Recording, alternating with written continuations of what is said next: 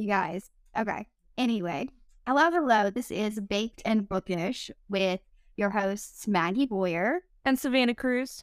And we are joined by the lovely Dylan J. Crenshaw. Dylan is a comedian, producer, and maybe poet. He is from the south of England. He hosts the comedy poetry podcast, I Hate Poetry, and occasionally does stand-up comedy. Hello, Dylan. Thank you for being with us. No, thank you for having me. It feels weird having this your way round. You're usually on our show. I feel like a proper podcast swinger now. I was just on Poetry for Your Ears, actually, and on your podcast, so I feel like this is just getting really messy here.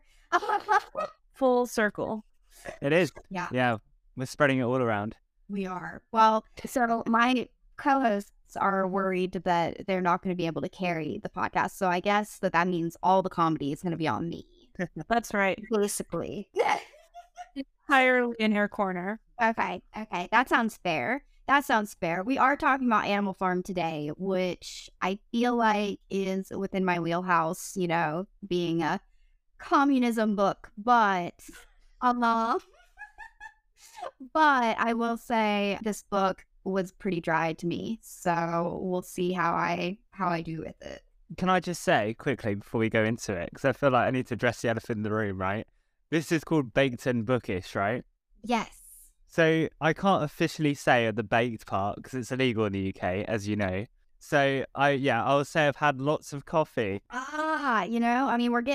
early morning here on our side. So, you can put cream in your coffee, put oil, whatever you want in your coffee. That's all right. So we'll get to our weed pairing for Savannah and I in just a moment. We are reading Animal Farm. We chose Animal Farm because Savannah actually never read it in high school. And I feel like we're supposed to read it in high school. I feel like I read it in high school. I definitely read it in high school. You're supposed to do a lot of things in the American educational system, Maggie. But we all know how that goes down. Does anybody check in America? I actually, fun fact, I was a part of the, Dylan, you might not know this program, but I was part of the No Child Left Behind program. I failed my third grade math final exams. Wow. And they went ahead and let me go on to fourth grade because our president was like, no child left behind. Even if they fail, they can keep going. And God bless, because we would have never met if we were in different grades. That's true. So thanks, President. I think that was like a Bush, though. So, yikes! They didn't help for me, I guess. I think they really just wanted people to graduate and go into the workforce, but that's a whole other thing. Yikes! Big yikes! A win is a win. A win is a win. I have this issue, so my partner isn't on like any social media really, but especially not like TikTok or anything. He's mainly on like Reddit. So he doesn't get any of the like reels or TikToks, like the audios. And so he sees memes as still just like a comic or something. And I see memes in like a whole broader sense now.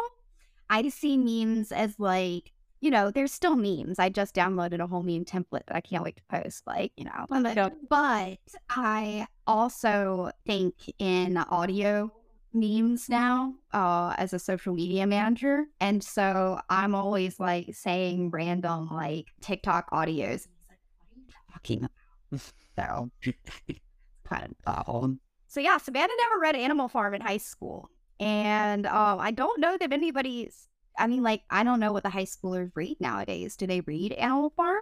No, I think that I read 1985 was pretty much the only dystopian or like anti-government book that I read.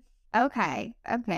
Well, I read both of them. I don't really remember the other one, but I do remember Animal Farm, and then I reread it. We are going to be pairing Animal Farm with, I already took a fat dab because I didn't think that this was going to be enough for me for this episode, but we are going to be pairing with some CBD cigarettes because I felt like that was really representative of Animal Farm. I felt like, I don't know, I could just see what are their, I don't even remember the animals' names at this point, honestly. Napoleon? Yes. Yeah, that is, yeah. I get to see Napoleon sitting on the porch, on like the old man's porch, just chain smoking the old man's CBD cigarettes he found. So I felt like that was the perfect weed pairing. But again, it wasn't going to get me high enough because it wasn't really going to get me high at all. So Fair enough. yeah. So tell us a little bit about George Orwell, Savannah. Okay, so I did not know this going in, but George Orwell is a pen name. I had no idea. I thought that was his legitimate name. Maybe I'm just behind the times since I didn't read this in high school. But he was born in 1903 in England. He published Animal Farm in 1945 as a representation of the Russian Revolution and its aftermath. And then I've got like a quote from somebody. I did not come up with this. It's a work characterized by lucid prose, social criticism, opposition to totalitarianism, and support of democratic socialism. The Times voted this book one of the best English language novels between 1923 and 2005. His real name is Eric Arthur Blair. Take that, J.K. Rowling. Sorry. What a strange time frame, too. Honestly, no. Before I read that, I was like, what? What is that? Like, that's not like 100 years. Like, it's almost 100 years. It's not even 85 years or something. Exactly. I was so confused. I don't even know how to do math. But to be honest, I just assume that the Times knows better than me, a person who hasn't even read Animal Farm. I mean, like, maybe that's like a literary time frame, but that doesn't feel like a literary time. Well, it kind of does, actually. Just kidding. English over me. I don't know anything about that. That's kind of like, I feel like modernism now, or like those, I don't know. But like, I feel like 2005 kind of like marked the time of like the starting dystopian novels and stuff. So maybe it is a time frame. I'll give the Times that. I'll allow it, Times. I'll allow it. Okay. I just do a summary of Animal Farm. This is going to be interesting. It's a long drag of a cigarette. Okay. So, Animal Farm. Basically, a bunch of animals lived on a farm, and they had consciousness. They talked to each other. I mean, our animals could do the same thing. Who knows? And they lived under the reign of a really shitty farmer. His name's like Jim Jones. Mr. Jones. And he is a really shitbag who's a drunk, and then all the animals decide to, rise up at the behest of the pigs. And then they run off the lead pig. One of the pigs runs him off and then basically takes control and becomes, the same kind of evil guy, but it's over time and it's slowly. He was really interesting. Sorry, guys. What's really good in there? You're good out there. They have they overthrow him and they come up with these 10 commandments or whatever, the list of rules. And over time, they slowly manipulate those rules and change them. And none of the animals can really read, so they just kind of manipulate the holes in the ignorance of the other animals. And then all the pigs kind of are the leaders, and eventually they move into the farmer's house and they turn basically into the human farmers. And they have some battles with the humans and stuff, but it's all kind of just distraction and manipulation, really. Dude, the battles, I'm sorry, I know we'll get there, but that was the weirdest thing to read. The battles between humans and animals, I was like, oh, I don't know about this. I feel like those were honestly the most entertaining parts. Yeah, that's true. There was actually something happening. Yeah.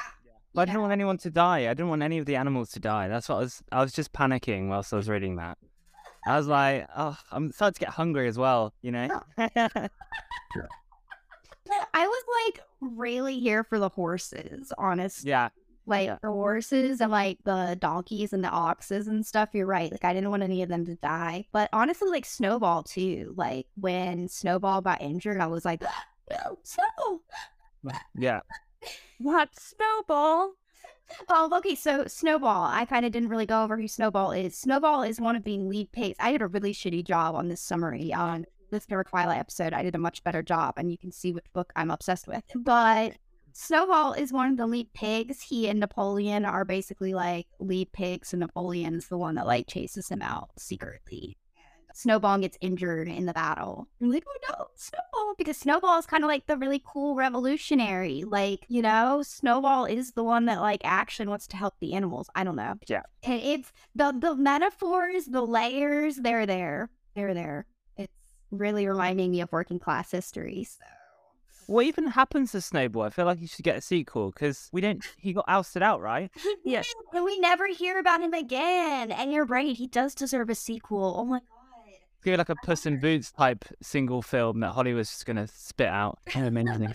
I was gonna say, I feel like now a lot of the authors I read, they come out with like little like mini like half books, if that makes sense. Yeah. Where it's like little micro stories. And like I feel like you're right, Snowball needs his own micro story. Although Animal Farm kind of is a micro story already. So That's true. Absolutely. I don't know how you do like a micro story, auto micro story. So like I just love the speeches in Animal Farm. That's what I really love. Just all the working class speeches. Like it really is working class history. Like we don't honestly, I'm really surprised we read this book in school because we don't learn anything about working class history in school. Right. They really don't teach anything about working class history in school. I don't know about in the UK, but like I doubt it there either, really. Yeah, pretty much. So I just really love like all the speeches because like that did happen and that does happen. So Yeah, I mean, when I first picked up the novel, right, so I hadn't read it as well. Okay, hands up. I'd read the other one. I know, I'm sorry. So I revealed it now. I thought, right, when I first read it, that it was like a cute sort of Disney film, right? Because it's talking animals and then they sing. Come on, guys, they sing. Right. that's I told Maggie it was like an emotional roller coaster going from that. And then as it like, I'm like, oh, yes, they're pulling themselves up. They're doing great things. Things are moving. And then I'm like, oh, this stepped into a whole new territory towards the... Literally. If you split the book halfway, it's like a really nice vegan story that I can get behind, you know? Yeah. That's why I just felt really guilty still eating meat now and again whilst reading it. That was my first impression of it. I get that. gotta like find some ethical farmers, some not your Jones. Yeah. Yeah. No, I can see that though. Like feeling it's like a Disney film. You're right. Like it's like Bambi. Mm-hmm. It's literally Bambi, but for farm animals. Basically, yeah. I was trying to figure out where it was based because I assumed it was England, but it's called Willingdon or something. And there's no such place called Willingdon, and it sounds English. It sounds like an English name. And I looked at Willingdon, and it's in Canada, so I was really confused already. I was like, what? Why is this random place in Canada? And then obviously I worked out it was an imaginary place, fictional, with an English name. So there you go. Wow, you worked out that a fictional book has a fictional place. Yeah, I know. It took me a while, but yeah. After the talking animals, I was all over the place. Oh boy. That's funny. We were like, I wonder where in England I can go meet these talking animals. Yeah. Literally. Sounds like a good time to meet. Yeah. I mean, if an animal could talk, like I really don't think I could ever eat meat again. Yes. Yeah. That's what the vegans should put their efforts towards. Teaching linguistical skills to animals. Fuck then. Yes. I wrote all these notes on Animal Farm, and now I'm just like, Animal Farm was so boring. Yeah. I feel really bad saying that, but I really like, yeah, Savannah says it was an emotional roller coaster, and in some ways it was, and like, I really do. My cat is screaming out there. He is mad. Okay, so animals can talk, apparently. Yeah. That's what I'm gathering. He's screaming for our attention. But no, I mean, like, it is an emotional roller coaster. And, like, I do like the working class history and stuff, but it's so boring. Yes, it was very boring. I was just so invested in this, like, beautiful, like you said, like, this pristine beginning. And you're like, oh, yes, the animals. I'm, like, all on their side. And then shit just goes south. And not in a fun way. Yeah, I know, literally. It's like, I feel like we talk about, like, Snowball. And Snowball just became this scapegoat. And I feel like a lot of times we just look for a scapegoat. And I feel like, honestly, that's a good warning. Okay, here's something we can take away from Animal Farm, make it a little less boring. I feel like it's a good warning to us all, like, not to find a scapegoat. like, now I'm about to get political.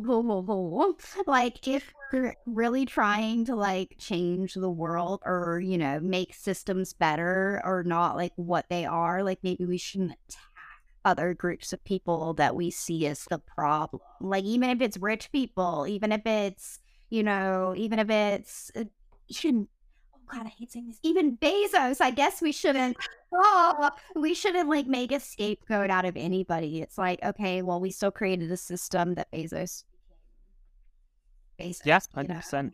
I feel strange that they say it's about the Russian Revolution, right? But I feel like it could be any part of history. Do you know what I mean? Like, that was going through my head, like slavery, all that kind of, because they were enslaved, right? The animals. And it's like, there's so many different times it could be. Like, the Russian Revolution is such a weird thing to pinpoint it to. Apparently that was successful as well. I looked at it, I was like, is it the same thing? The same thing happened where they were soft afterwards? Apparently it was better. So I don't know how it can relate to that, if you know what I mean. Well, okay, that's what's interesting talking about history is I was just talking to Savannah about the dangers of a single story. There's like a TED Talk I was forced to watch like in 3 classes, and then it's actually now one of my favorite TED Talks. So go look it up, A Danger of a Single Story. It really talks about just like if you focus on like one perspective, then you kind of get the wrong story. And it's like I was talking to Spam about like China in particular, but like Russia too. You know, we talk about like Russia as like this bad place. And I'm not saying like Russia has really bad things and they're doing really bad things right now. But that doesn't mean everything is bad. If you look back at the Russian Revolution, rent prices were supposed to be like 1% to 2% of people's income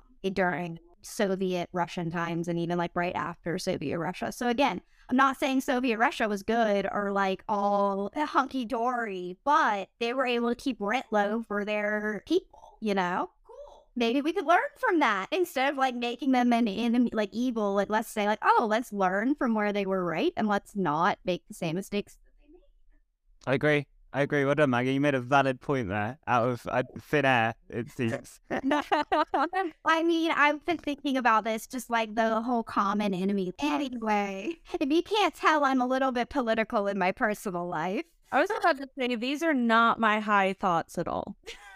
Well, you're mine. Maggie, you are so impressive.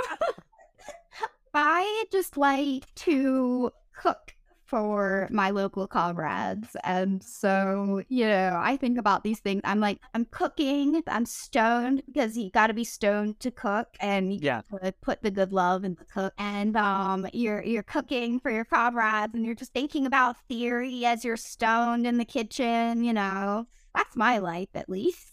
Wow, aspirational. Yeah, I agree. I do agree though. I'm not political really more and more because it really turns me off. Like, I would say I've got a pretty limpy political penis, as I put it, because like people just get turned off so much as soon as you put like politics in your stand-up. And no one wants to hear it. You're not going to be on the right side. You just never are. So I've given up. Absolutely fair. And that's why I think, it's not about being on any side. I think that it's about being there for people. My partner was like getting his tire changed and he was with like some really conservative guy. He's more liberal. And we were talking and they were like, oh, we're not going to agree on like what to do with this, that, and the other. But then they actually like got really to talking and they were like, at the end of the day, we really just want our potholes filled and our fridges full and this, that, and the other. And they have like all the same issues and like all the same desires and wants. And so, you know, when you strip it all down, it's not about politics. It's about meeting the needs of everybody. I feel like in America, though, your political system's a lot more varied. Like in the UK, you're either liberal or you're conservative. You're not halfway. You don't have any midpoints. You can't have mixed opinions. That's how sort of difficult it is to get to even start a conversation. Whereas in America, I'm there too. Really? Mm-hmm. Fair enough. Especially over the last few years, and I'm like not like necessarily on either side. I kind of like removed myself from either side, and again, it's about like meeting the needs of the people in my community and like cooking for the people in my community rather than like thinking politically. Which it seems it's actually a really radical act. Like I was just talking to somebody about like Food Not Bombs in our areas, like looking for more members. And I was like, actually, do you know Food Not Bombs has been labeled a terrorist organization in the past? Because feeding poor people is more dangerous than weapons. That's more if we're talking political, I'm more like, let's just take care of my community. Yeah. Because you're right. Like it's just gotten very divided ever since like Donald Trump in our country. It's been very much like you can be one side or the other. And Andrew Tate. The two guys. Gosh. I mean, as long as you don't like him, we're all good. That's my political stance. God. Yeah. But then on the other side, like we have like Bernie and things like that people think are like really radical on the opposite end. And so it's like, I don't want to be like, oh, it's just Donald Trump. Like it's just like our political system. And like having only two parties too. I mean, that's like what George Washington said was like a danger. And I think that also like kind of what we're getting from Animal Farm is a danger. Is like having a dominant party or two dominant parties, the humans and the animals, and then like making a scapegoat of the other party. And also the politicians being animals as well. That's another avenue. Either drugs or animals. Yep, basically. Wow, we got really deep and political there. Sorry, guys. I think it's because we're trying to read Animal Farm. I don't know how you talk about Animal Farm without getting slightly political. That's true. But can y'all remember the commandments at the beginning? Yes, I was going to say, I felt like that was like a lot of foreshadowing. Like, we're literally just talking about George Washington. Like, foreshadowing. Like, he's like, oh, don't let this shit happen. And then it happens. Yeah. It's Absolutely. in nature, I think, when you have power. Yeah. Human nature, I say, about pigs. Pig caricatures, you know? That's true. That's fair. They are a metaphor. They're not just pigs. They're a metaphor. Right. The commandments were like, don't stand on two legs, right? Yeah. Something like that. Like, Animals are so cute on their hind legs, though. Who would put that rule in? Have you ever seen cats on their hind legs? It's so adorable. Just about to say, my little cat, she always she stands on her hind legs and like raises her little paws up for attention and love. It's so cute. It's the cutest. Savannah hasn't seen it because that's MJ. MJ hides from all humanity when there are people in the house. Savannah's met MJ now, but she hasn't stood on her hind legs. Poor Savannah. I don't have tummy access yet. Fair enough. Takes a while. Yeah, the hind legs thing, the luxury thing, like no one will wear like human things. I think we're back on my friend. My friend is more revolutionary, but she's also of the mind that like poor people deserve nice things and like deserve luxury. And so I'm thinking about Molly and Molly and her ribbons. Molly doesn't feel pretty. Molly, it's not for the human gaze, you know? It's not to feel like a human. It's not to be, controlled by the humans. And yet they're like, no, you can't do that. It's like, why not? Why the fuck not? Why can't she have a ribbon in her hair? She's supposed to feel pretty. Molly had simple needs. Yeah. It's like it's not anything that like harms anyone, and so it's like why? True. But I feel like that was George Orwell going, oh well, like because all the I think the pigs that were in charge were all males, right? And Molly was a female, and I feel like that was his way of going, you go play with the pretty things while the men do the work. That's what I feel like very much of his time, you know. Dylan, you just blew my mind. Like me, poet, like you're like reading. I can see Andrew Tate from a mile away. Trust me. I really think that working on I Hate Poetry has just made you a literary genius. Yes, thank you. Tell Charlie, please. Taught you well. He's taught you well. Did you get that from him? Did he tell you to say that about Molly? No, I haven't actually told him I'm doing this yet. I'm gonna send it to him, and I'll be like, look, I did it without you. You know, I need to prove myself a bit, you know. Oh my God, poor Charlie. Charlie bit my finger. That was a convincing British accent, actually. Probably the first American has done. It's just the one. I'm really bad at accents normally. I'm just good at impressions. I'm good at impressions. Okay, fair enough. I do feel though like I do water down the podcast a lot, like because I'm meant to be the comedian on it, so I sort of have to dumb down my observations a bit. So I feel like this is me doing my sort of Beyonce approach now. You've still got the humor going. You're still funny. Aw, wait, are you dumbing yourself down like Molly, like women? Aw. I just thought this pretty ribbons. What can I say? You know. No, I think that that's actually like a brilliant observation. And like, yeah, I think that also like men don't realize how nice luxury is until they like accept it. And I think that it's like you have to be in the upper class to like be allowed to accept that like luxury as a man, maybe. Just like all the pigs. Oh my God, you're right, Savannah. Once the pigs like get into that really upper class, they start to indulge in those same looks. Oh my God, you guys are blowing my mind. Mine was the English major here, okay? I was the English major here. I'm the only one that read this book before. I feel like we're just leaving breadcrumbs and I'm able to like follow along the way and kind of figure it out. Yeah. That's sweet. That's sweet. I'll allow it. Wasn't Boxer also a horse? Boxer was, I think, a horse, and Yeah. he didn't indulge in those luxuries. And like, what I'm thinking is like, I think so often like guys don't indulge in luxury, and like, I think they deserve to. That's nice. Yeah, like I don't know, like we do a nice space mask as women, and like I feel like guys maybe just don't break out as much because they don't wear makeup. But Well, I think white straight males deserve nothing, Maggie. Have that on tape. They deserve anything nice ever. I mean that's fair. You guys have already gotten everything nice. Like, no. What about a black man? Doesn't he deserve some nice luxury? Obviously, I'm just talking about my sort of white straight male privilege, you know. That's So a way to allow. Like you're pulling. You're Mr. Jones. You got to get chased off the farm real quick. yeah, it's yeah, exactly. So that's my comedy career, basically.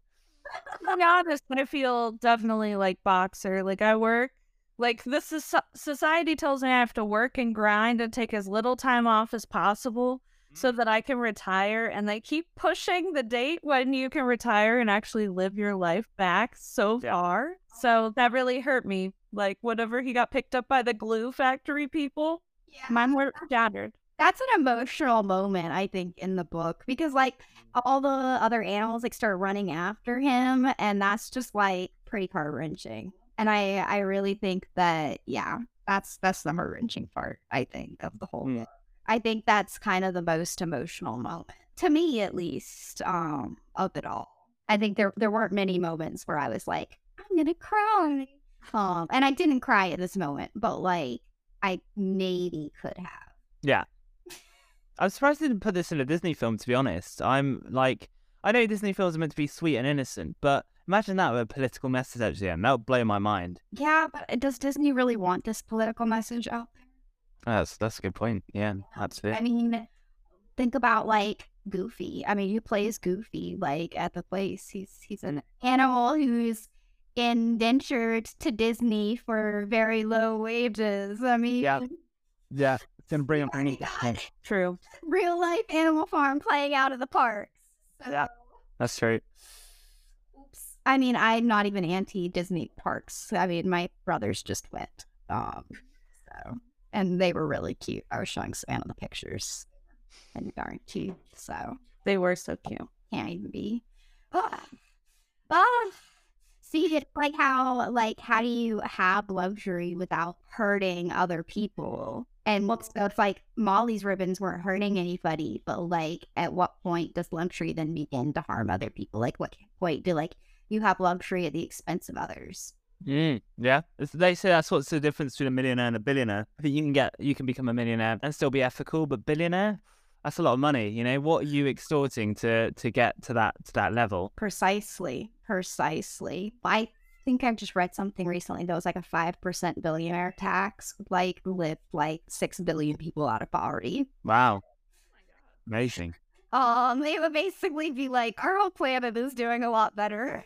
That's crazy. So we talk about like gaslighting. I feel like we're all being gaslit. And this book is just like so applicable. Dylan was right. Like he's talking about like, oh, it's not just Russia that this is like applicable to. Like it's they're the animals are like slaves. They're, you know, working class currently. I feel like is still very represented in this book. And working class at like all times. And so like the gaslighting we're experiencing as a world, I think I was watching something and it was like Bill Gates was talking and he was like, they were like, so how much do you think some Tostino pizza rolls are, Bill Gates? And he was like, I don't know, like $24? Bro, like our minimum wage is $7.25, Dylan. That's crazy. Although I feel like that is gaslighting because, like, you're saying that rich people are out of touch. You know, they're doing it on purpose. If it was me, if I was Bill Gates, I'd do it. You know, on purpose. I'd be like, well, here's $1,000. That should cover it, right? Like, I'd just go. You know what I mean? Like, screw it. I know I'm being gaslit. It's ridiculous that people go along with it. I can't believe you went along with it. It's so ridiculous. Like, I'm just like, Bill Gates, do you really think that somebody should work literally like how many hours? Like 4 hours to be able to afford dinner of Tostino pizza rolls?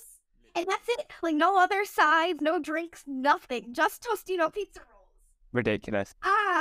And so it's just like how out of touch they are and like that the gaslight is and like about climate change and things like global warming. I don't remember which one we're supposed to call it. See, they've gaslit me so much that I don't know which one is what it's really supposed to be called these days. Like, and not like, oh, what it's really supposed to be called, like, oh, which one's like scientifically accurate, but like which one's accurate for like what we need to be doing.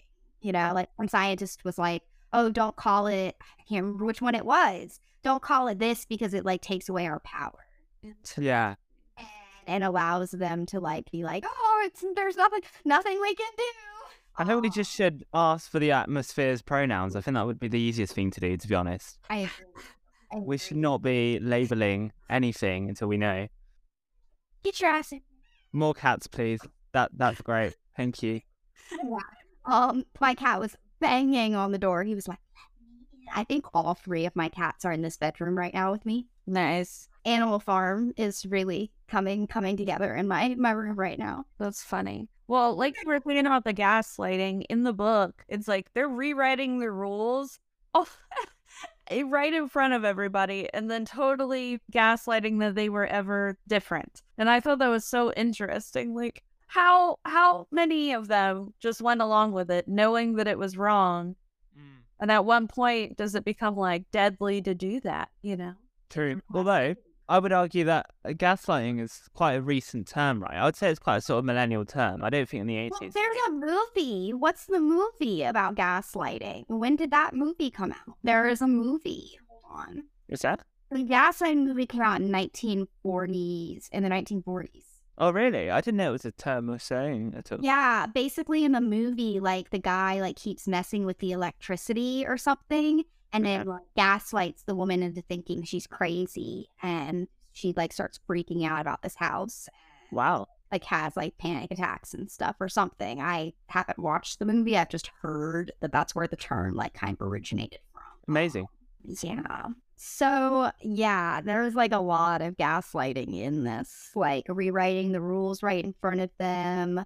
And just like, I mean, they were supposed to like give them things like heat up the beds and like things like that. And then they're just like, nah, we're just going to go into this house and not give you guys anything. And so it's like, and gaslighting and like that the animals are working harder, and so in theory they should be getting more, but it's just being taken from them, and they're like, where is this all going? Like, we're working harder, we're producing more these days, where is it all going? And I feel like that's like very applicable to nowadays. Like, we all work really hard, and it's like, where does our effort go? Yeah, 100%. I agree. Also, we've talked about this with every book this season, and I have to point it out with every book because I think it's important. I think that it's something that, like, if we're aware of the language, we can change it. The subtle ableism in the book as well. Words like stupid and things like that.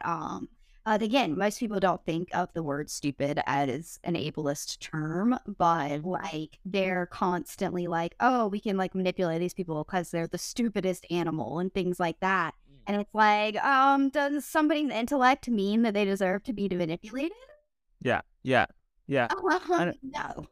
Yeah, I think it's also a play on the fact that people think that pigs are stupid, and I think that's a whole different dimension of ableism, and that kind of thing is what you see from the outside. Yeah.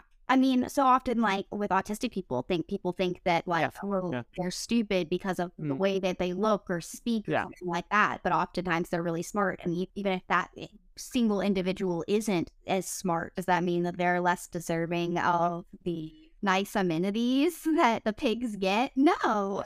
And so, yeah, and to be manipulated and gaslit. Does somebody's intelligence mean that they deserve to be gaslit? Mm. So all of those things, like, it just gets me in every book because, like, and this is not even the worst book on it, in fact, that, like, we read this season. You know, again, like, most people don't consider the term, like, stupid ableist, but it is, in essence. And when we're breaking down, like, that idea of gaslighting and intelligence, you really kind of see that link between that ableism. It's so casual, you can't even sometimes even notice it, you know? Exactly. And I do it. Like, I catch myself, like, saying words like that still, and, like, catching myself and having to correct myself. But again, it's just, like, pointing it out. And pointing out, like, I think it's one thing to point out the language and just be like, oh, don't say the word stupid. But once you point out that connection between the manipulation and the intelligence, I think it's more understandable why it's important not to do that. Yeah. Absolutely. Sorry to drag all the humor out of this conversation, but had to go there real quick. Every book I say this because every book has a term. Every book has a term. So again, it's not something to call out George Orwell. And I feel like back then it was even less politically incorrect. You can only do better now, I guess. So the idea that, like, imperialism. Let's talk about imperialism. This episode's super political. When we're like, you're gonna take over because this whole episode is about, like, theory and politics. But it's Animal Farm. Like, I don't know what else to talk about with Animal Farm. You know, like, what else is I think the book is so boring. The only thing to talk about is the theory. So, like, imperialism is like going to other places and, like, taking them over, right? He wants to go to all of the other farms and have the animals uprise. And it shows that, like, even communism can be imperialistic. Absolutely. Be imperialistic. And, like, is the bad part, like, capitalism, democracy, communism, etc., or is it imperialism and power? That's it, isn't it? And at what point do you stop it? Because the British Empire went on for a fucking long time, and it's like, yeah, at what point is it? At what point is it worse? Because it reminds me of when the British Empire got dissolved, and they Africa was one of the last places that we basically abandoned. And 4 years after abandoning, they had a massive drought, and that's, you know, one of the reasons Africa's so poor. But sorry, it's those. No, I mean, like, it's one of many reasons, like, you abandoned them and then they went through a massive natural disaster. It makes sense. Yeah, it's almost like Animal Farm. They're now worse off. You know, we shouldn't have intervened. And I feel like that's a lot of indigenous populations and the past they've had with imperialistic nations. So yeah, it does make you think. Yeah, it makes you think. It's like and my dad and I were having a conversation about, like, the difference between, like, traveling and, like, moving somewhere and imperialism. And just, like, the idea of, like, dominating another culture with your culture and then potentially, like, abandoning them within the issues that are foreign to their people. And yeah, I think that this really shows that, like, idea that leave each thing to be whatever they're going to be. Absolutely. I'm not saying that's, like, necessarily. I'm also, like, not a world leader. Like, it's way easier to talk about these things in theory than it is to, like, implement them. So I'm also, like, grossly simplifying some of these issues too. So putting that out there for all the listeners. Don't worry, I understand a lot of this is gross simplification. It's just more drawing out the ideas that the book is talking about versus necessarily, like, my own opinions or, like, the full nuance of each of these situations. It's more just like, what is the book kind of talking about? Nice disclaimer there. I don't want death threats. Fair enough. Oh, I mean, I don't think any of our listeners would send me death threats. We have some real nice listeners. If I. You never know. You never know. It's not like this episode's controversial. It's not like you haven't mentioned Russia, Andrew Tate, Donald Trump, Republicans. We're good. Don't worry. I mean, I think you're the one bringing up Andrew Tate, so I think that you're bringing on some of these death threats. Maybe I should just cut your entire... I'll just be talking to myself, and then Savannah will pipe in here and there, and it'll be perfect. Just She'll overdub me. It's all good. Go on, Savannah, do your best British accent. My best British. Oh God. Oh God. I feel like I'm laughing too hard now. I did my British accent. You heard it. Who was I impersonating? What was I? I really don't know. The Queen? No, I don't know. I impersonated somebody and it was pretty good though. So you Yeah. just have to listen to the whole episode. Basically, I mean, if you got this far, you heard the impersonation. Yeah, true. That's yeah. And okay, moving on. We talked about imperialism for probably longer than we did. Just like we're talking about Russia, the parallels. Maybe I shouldn't say it. The parallels between Putin and Napoleon. Okay. Oh my God, you're just racking up the count. Notice I've not had to make one PC like announcement to everybody that like I don't mean to be offensive. My dad and I got in a really heated argument one day about indigenous people and land rights. That's an average argument, average family argument that is, isn't it? Yeah. He was saying something. He's like, I'm just being the devil's advocate or whatever. Oh God, right? Like I'm just being devil's advocate. It's whenever a white straight man says that. But he says he's being the devil's advocate. I start screaming at him. I'm like, my siblings in the other room comes out of the shower and is like, anyone okay? I don't like an adult at this point. Like I'm just hanging out with my dad. Like, I don't live there. I'm just, yelling at him about indigenous people as one does as an adult. About respecting indigenous people. Like, let's phrase it like that, because that's what the situation is. That's true. God. Oh, and my dad looks at me and he's like, it's okay though, because we need people like you. You push the world forward, but nobody's ever going to listen to you. He's like, they will, but they won't. And I was like, Dad burns. Great. Dad burns. Thanks. Appreciate it. But That's negative reinforcement though. He's like trying to like get you to, become an activist, a resilient activist. And like it kind of goes into the complacency of the pigs. Is my dad a pig? Like, yeah, no, I love you. My dad is definitely gonna listen to this episode too. So, but no, like are really just anybody in that class and in that like, not anybody, that's not an exaggeration, but are like most people in that income bracket, in that age bracket, in those things are they pigs? Where like they start with these revolutionary ideas, but then become complacent and they're reaping the benefits of that system. Like, I mean, my dad owns a house, like, I mean, as many 30-year-olds do or whatever, but like, do you become complacent and become a pig at some point? Like, and then a pig become a human, Right, that ending was so weird. I was high as fuck and I was reading it and I was like, why am I reading about the stature of this pig? Like at the table and everything? Like, what is this? And then I put two and two together and I was like, oh. Okay. I don't know that was necessary, but what an ending. I feel like that was my favorite part. What about you? What did you think?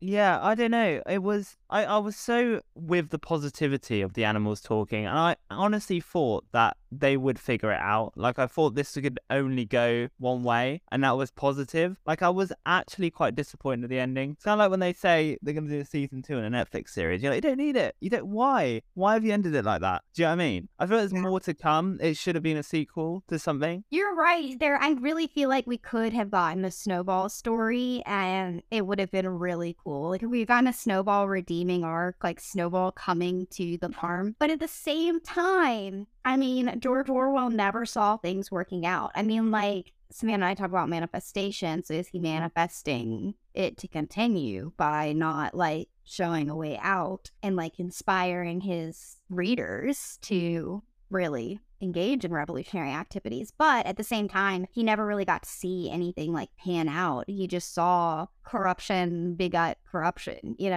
And so he was just kind of like telling an honest story. I'm like, I agree with you. It sucks. It's a sucky ending. You want them to succeed. I'd want us to succeed. But at that point, George Orwell had like never seen anything successful. And I feel like he was trying to be like really realistic. But at the same time, if he had been more revolutionary, maybe people would have gotten excited. Yeah, Yeah, it's because I studied the Russian Revolution in school, and from what I remembered, it turned out to be a good thing because they crushed their monarchy, right? So that's why I expected a good ending. That's why I expected it to be positive in the end. Yeah. That is a very good reason. That is true. I guess George Orwell was like, I wrote a cautionary tale, and they won't take me serious unless I ended on such a negative note that they'll never want to do it again. Yeah. I was gonna say, sometimes like I look at Orwell and I'm like, oh cool, he's like all about the socialism and stuff like that, but at the same time a lot of his tales are like really cautionary about like socialism and communism and things. And I do think that maybe he's just like, oh, the way we go about our tyranny is really easy to fall into, no matter the kind of government, even one that we see for the people. You know, the other thing is they say it's about the Russian Revolution. Gosh, we've said Russia so many times. The CIA is going to take on your podcast. Russia. It's funny because obviously he's an English author and it's based in England, and I feel like we as English people have been like had an ongoing revolution because some people love our monarchy, some people fucking hate it. Tell me how you really feel. I feel, right, okay, I feel that the monarchy is a nice thing. Like I think in the last few years it's been sort of associated with sort of a right-wing, like, conservative thing. And I don't really particularly think it is. I feel like it's how you see it. Like, I felt the Queen was quite a good feminist icon. Some people might say she isn't. But I like a woman in power for so long, I feel like it is a positive thing. There are wealthy families everywhere, right? Yeah, I get it, they're wealthy. But the amount they bring in for tourism in our country outweighs how much their expenses are. And I think people forget that. They're a very easy target. So, yeah. Good idea. Yeah. There you go, Maggie. There you go. Like, I mean, I am one of the first to criticize the monarchy, I will say. But at the same time, it's like that scapegoat. Like, you know, a lot of people really like the monarchy. And so by creating a scapegoat in them, like, we're alienating a lot of, one, the English people, and two, we're also just allowing those people to be scapegoated, you know, like to like get away with, you know, the parts that they encouraged. Yeah, absolutely. And I think it goes back, like you said, with Jeff Bezos and people like that. And from what, again, I'm not a royalist, but from what I know, the Queen always paid her taxes through the income she'd get. Recording is on. Is it true? She's gonna stop us, Russia. That's so funny if it stops. Good. I think we're good. I think that, yeah, you're right. The CIA is onto us. They don't want us discussing Animal Farm. But they don't want us smoking weed on the internet. That's what it really is. Yeah. Weirdly, Maggie, I don't think this is the first time. They got your name on the list quite a few. I was going to say, actually, like, my internet search history and book downloads and, How to bury a Republican. Hey, I have family members that are Republicans. I might not speak to them anymore, but I have That's perfectly.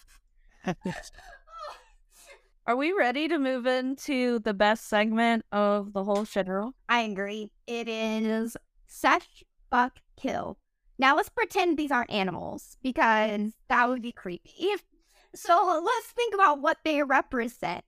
And like their characteristics, not their animalness, because at the end of the day, they do represent humans. I mean, the pigs literally turn into humans. So let's imagine that they're human beings, and we're going to play Sesh, Fuck, Kill. Okay. So Sesh is someone you'd have a smoking sesh with. Yep. Kill is obviously burying your Republican relatives. And what's the other one? Fuck. Right, okay. Fuck. It's based on Marry, Fuck, Kill. I don't know if you've ever played that game. We decided that marrying was the most boring. Oh yeah, fuck that. It's sorry so modern. So modern. I was gonna say sorry to my fiance. I apologize every time to him, but yeah. It's boring. Just kidding. So Savannah, would you like to go ahead and tell us who you would Sesh, Fuck, and Kill? Okay, so Sesh, do you remember at the beginning of the book, whenever you're first reading it, an old major, like the big pig, is given like his first speech? I was so heartened by this speech. I loved it. I was roused. I was so into it. So I would definitely want to sesh with him and like talk philosophy, talk theory, I'm looking for a motivational speech while I'm there. So that's who I would want to sesh with. I think for fuck, obviously they're not an animal in this. I'm just talking about the caricature. But Boxer, I think, deserves to get a lay. Bro has absolutely fucked his whole life for the system he's working for, and I feel like he just deserves a little break. A little Savannah, I think this is your type. So one time we snuck out to. Now my dad's gonna hear this story. I was just telling him I should tell him the story. We snuck. Well, we lied to my dad, not Savannah's parents, but we went to the beach for spring break. Was not supposed to. We went for the beach for spring break, and this guy there like took total care of us. He was like, "Yeah, park in our driveway. You can sleep in our driveway. You can sleep in our house if you need." Like, and he was just taking care of everybody. He comes down. He's like, "Oh, the cops are coming, and oh, these people's parents are coming." Like, he's like warning everybody of everything. Drives by the next morning, like, "Hey, you guys get good sleep. Hey," like, you know, just check. I can just drive around the beach town, checking on all the other kids. But he's a kid too. I don't know. It was weird. nice. But totally being a dad, and it was great. And Savannah's like, "Man, I should totally fuck him. He's just been so nice this whole time." Playing. Like, he deserved, like, he's not had any fun this whole time. He needs to have some fun. And I mean, it never happened, but like, I remind her of that. Let's hope he was hung like a horse as well. Right. Like, it was just, and then this guy was being nice. And so I guess that's Savannah's thing, is the hardworking, nice guy. And he's like not taking any breaks and not taking care of himself. Savannah's like, "I take care of you." That's nice. That's true. You're welcome. You're welcome. Wow. Business out. Wow, dude, that I just put out that. You didn't have to incriminate yourself with that story, Maggie, to get to that point. You know that. Oh, wow. Okay, so then who would I kill? Squealer. That dude's a bitch. That's all I'm gonna say. He was like the right-hand man to Napoleon, right? He was like his little bitch boy. I really hated that. Yeah, that's fair. Well, I also have a something for Boxer, but it's not getting laid. I would smoke with Boxer because I feel like he needs to chill. He needs to, like, relax. Like, just smoke a bong or a joint or whatever, a CBD cigarette, relax with me, take a chill pill. You know, maybe he wouldn't work so hard if he was stoned. I mean, I actually end up cleaning a lot when I'm high, but like, maybe he would like clean his own space instead of the farm. You know? Yeah. So Boxer's having a good day.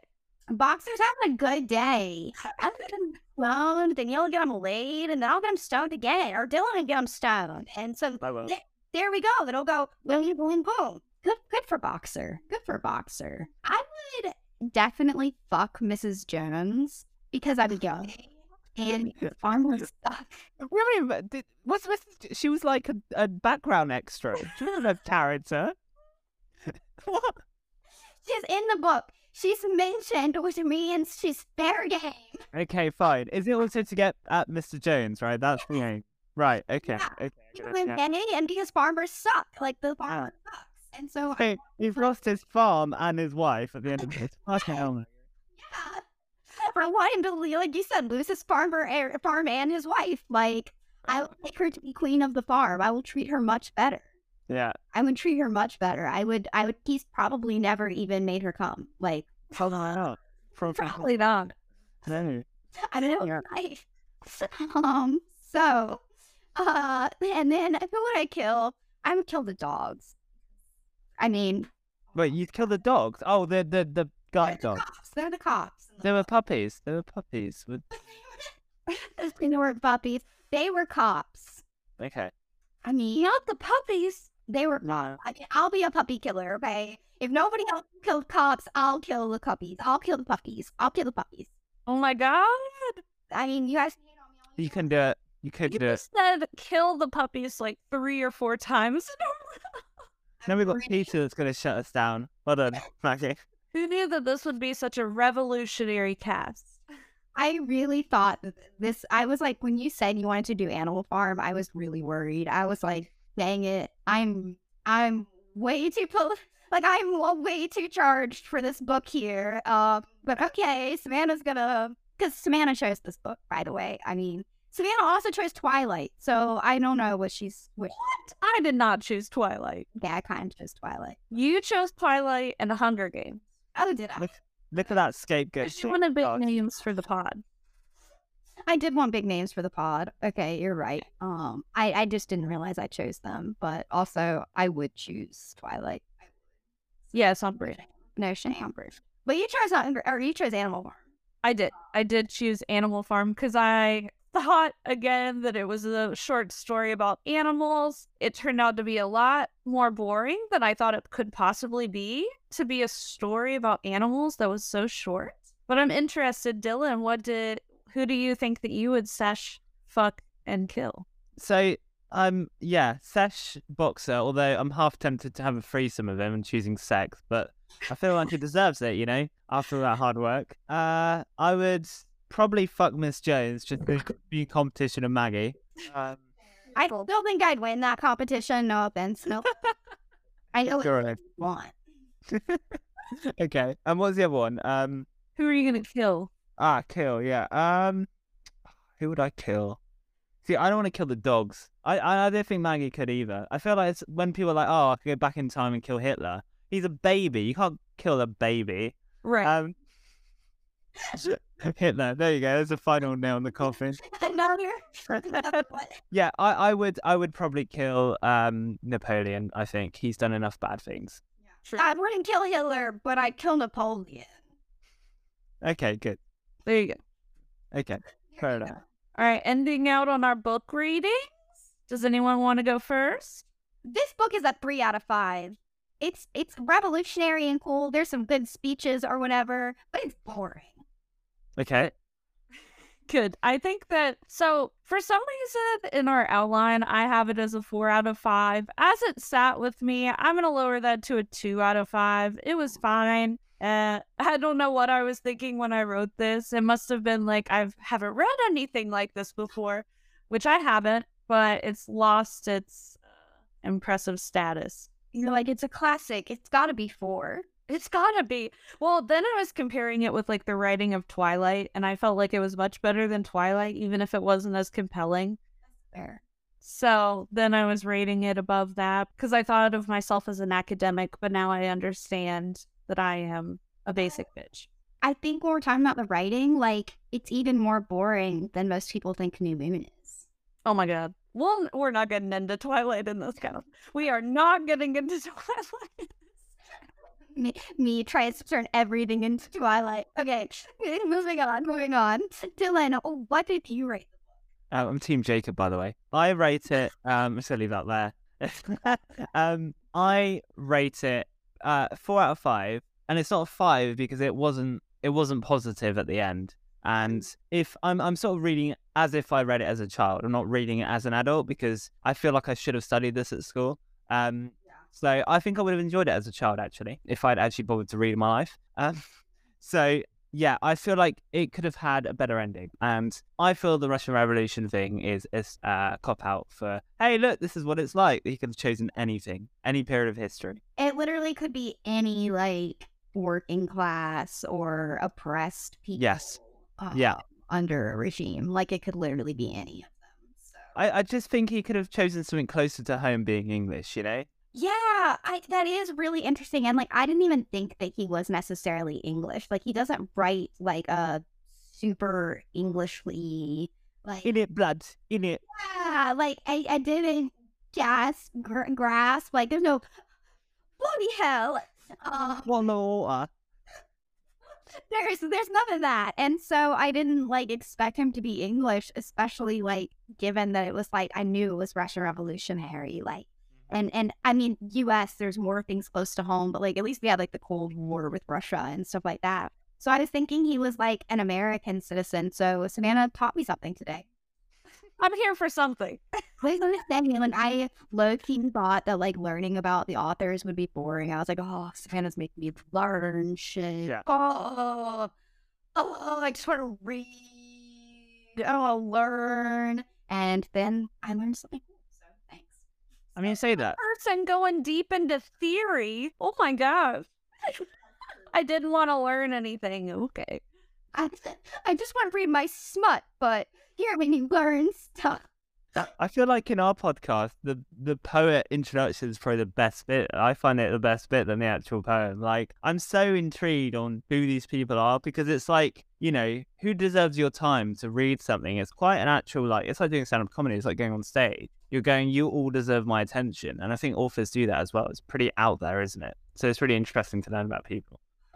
There you go. More further deepening my appreciation for this the segment Savannah came up with. That again, I was anti, but I like it now. Like I'm not hating on it. Actually, I'm just saying like you changed my mind, Savannah. I'm actually applauding it if you really think about it. Thank you. Couple bullet points. A little wiki search. It goes a long way.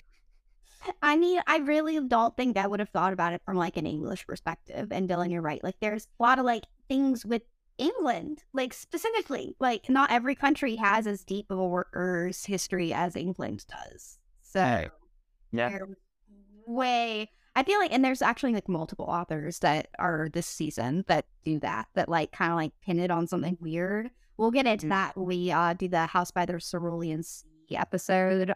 So definitely, listeners, keep an eye out for that one because we get into his whole what it's about, and it's very weird. So I just think maybe sometimes authors should shut up and let their work speak for itself. Fair enough. Yeah. Just leave it to interpretation, you know? Yeah. Just let it lie. Let people interpret it how they will. Actually, I just did a podcast episode and I like went deep into like my inspiration for a couple poems. I was like, I don't like doing this. Like, I want people to just take whatever they want from this. Like, I don't see when people see themselves. So yeah, comedy is the opposite. You have to explain yourself, or you get cancelled. You know, well, this is the reason I did this joke because, like, and to be fair, like, I feel like sometimes you can take it out of context, and you go, actually, that does sound worse than what I mean it to, or what it sounds like, and I think that's why it's really important to tell people. I do a lot of audience testing, though, to be honest. I'm very lucky in my friends, who are like, yeah, don't do that one. I'm like, oh, you just saved me there. Thank you. That's great. Dylan is a very thoughtful, like well thought out, like not necessarily thoughtful.